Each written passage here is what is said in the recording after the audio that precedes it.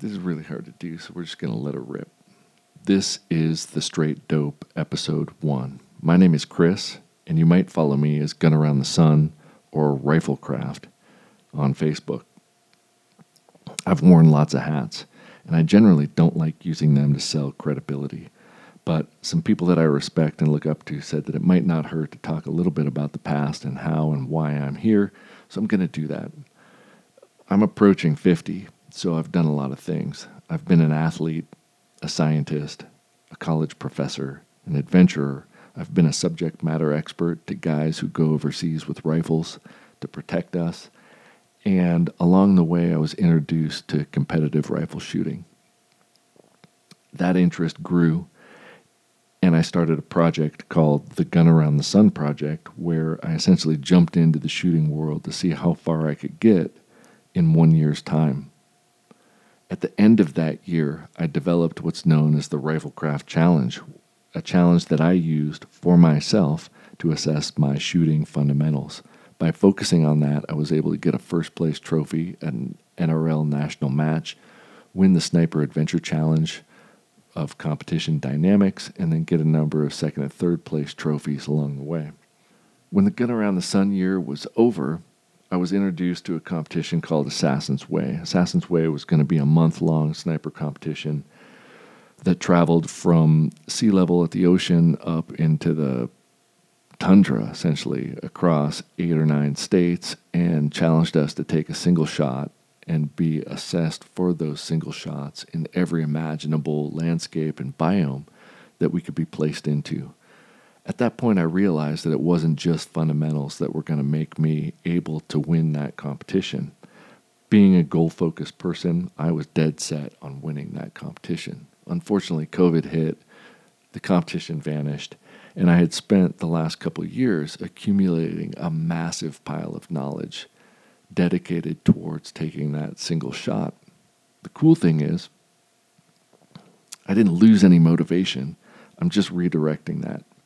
And one of the ways that I want to redirect that is to accumulate a following and a community of people that really do want to simply raise the bar in their own shooting, regardless of the application and purpose that they're using those rifle systems for.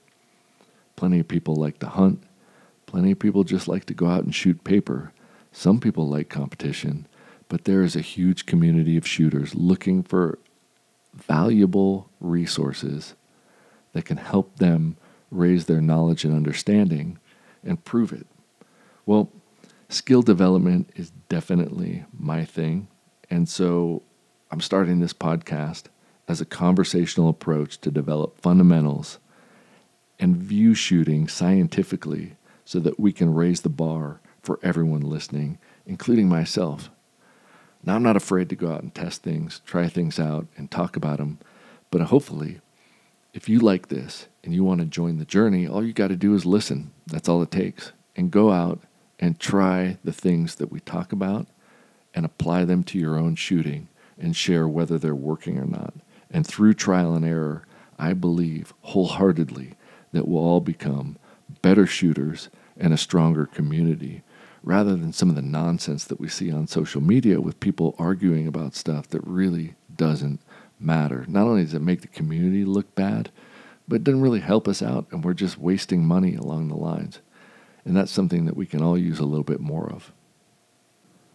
So drawing from this constellation of sources, we can find common training ideas that point back to these fundamentals that all shooting applications share, and then discuss them a little bit closer and look into the things that actually make a difference, and also discuss the things that don't, because that's going to help people from taking detours that are going to essentially push them further from their goals rather than closer to them, because we all grow when people are accomplishing their goals, and we can learn from each other that way. That's the point of the Straight Dope. So the very first thing that I want to do with this episode is talk about developing a common language. We use a lot of terms, and we misuse a lot of terms. And what I want to do is to define a few things and put into context some stuff that I'm going to talk about regularly. And that's going to start with couple definitions that I'm going to quote straight out of Brian Litt's book, Applied Ballistics for Long-Range Shooting, about accuracy and precision. An important fundamental topic of shooting is accuracy versus precision. In the context of shooting, accuracy is the measure of how close your shots are to the center of the target, and precision is how tightly the shots are grouped together. It's important to distinguish between accuracy and precision because they're both important, but they're both influenced by different types of variables. Then he goes on to say that score shooting requires both accuracy and precision. The shots must hit near the center of the target and be tightly grouped to maximize score. Long-range hunting and sniping also requires both accuracy and precision. And I think through that, we can say that most of us want both accuracy and precision. So how do we get them? Well, like most things, I believe we need to know where we are now so that you can chart between where you are now and where you would like to be. I know where we would like to be is being able to put a bullet where we intend it to go. But where we are now, that might not actually be the case.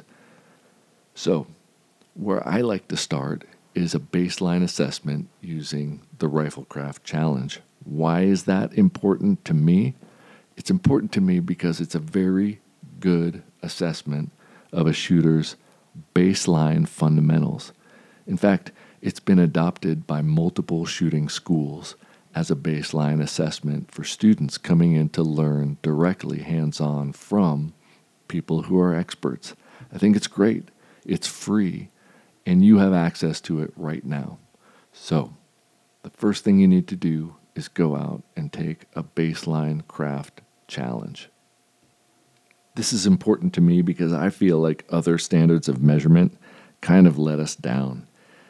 It's very common online to have people share their amazing little tiny groups that they shot from a bench, or they shot prone, or they shot after they finished their load development, only to share 3 or 4 shot groups that are very small and then go out and miss a bunch of targets. The reason I think they miss a bunch of targets is that they're misidentifying the capability of their rifle system with their personal fundamental shooting ability. When you change positions, you also change the requirements of the fundamental inputs to the rifle system. And so as a shooter, the more well-rounded and higher level your skill sets are, the more consistent you're going to be across those positions. But we won't know that till you actually get on paper and shoot that multi-position assessment. That baseline number that you get is going to be an accumulation of 4 positions repeated 3 times for a total of 12 shots, and it's going to give you a glimpse at where your baseline fundamentals are. So go out and do that, and it's probably going to change you from a sub-inch shooter to a multi-inch shooter. But that's fine, because it gives you context out of which we can develop real skills and confidence that you can make that shot when you need to. This kind of mindset you can see in the Special Forces Sniper's Handbook. And so I'm going to read a little quote from that now to provide you with a little bit of context from people who put their lives on the line with rifle systems, who are thinking in the same way. A sniper's skill with a rifle is the most vital skill in the art of sniping. This skill is extremely perishable. It goes on to say that a sniper must make first-round hits in the field under less than ideal conditions and become an expert in marksmanship. A little bit further it says, he's not trying to see if he can hit the target, he must know that he can hit the target. Now that sounds pretty confident. It sounds like they're just going to whip out a rifle and smack anything that they shoot at. But it lists the proficiencies that at a minimum they must be able to hold. And those minimum proficiencies are not 100% impacts.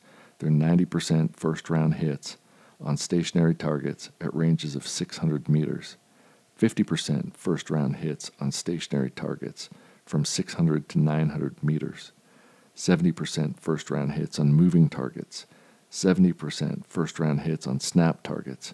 So what we're seeing are almost contradictory messages if you just read them at face value. They're saying they have to know that they can hit the target And then they go on to say that the standards include missing. Well, I don't think that's true. And let me tell you my take on it. If a shooter can develop a way such that they know that if they do everything right, they'll be able to hit the target. They'll be able to make a judgment whether that shot should be taken or not.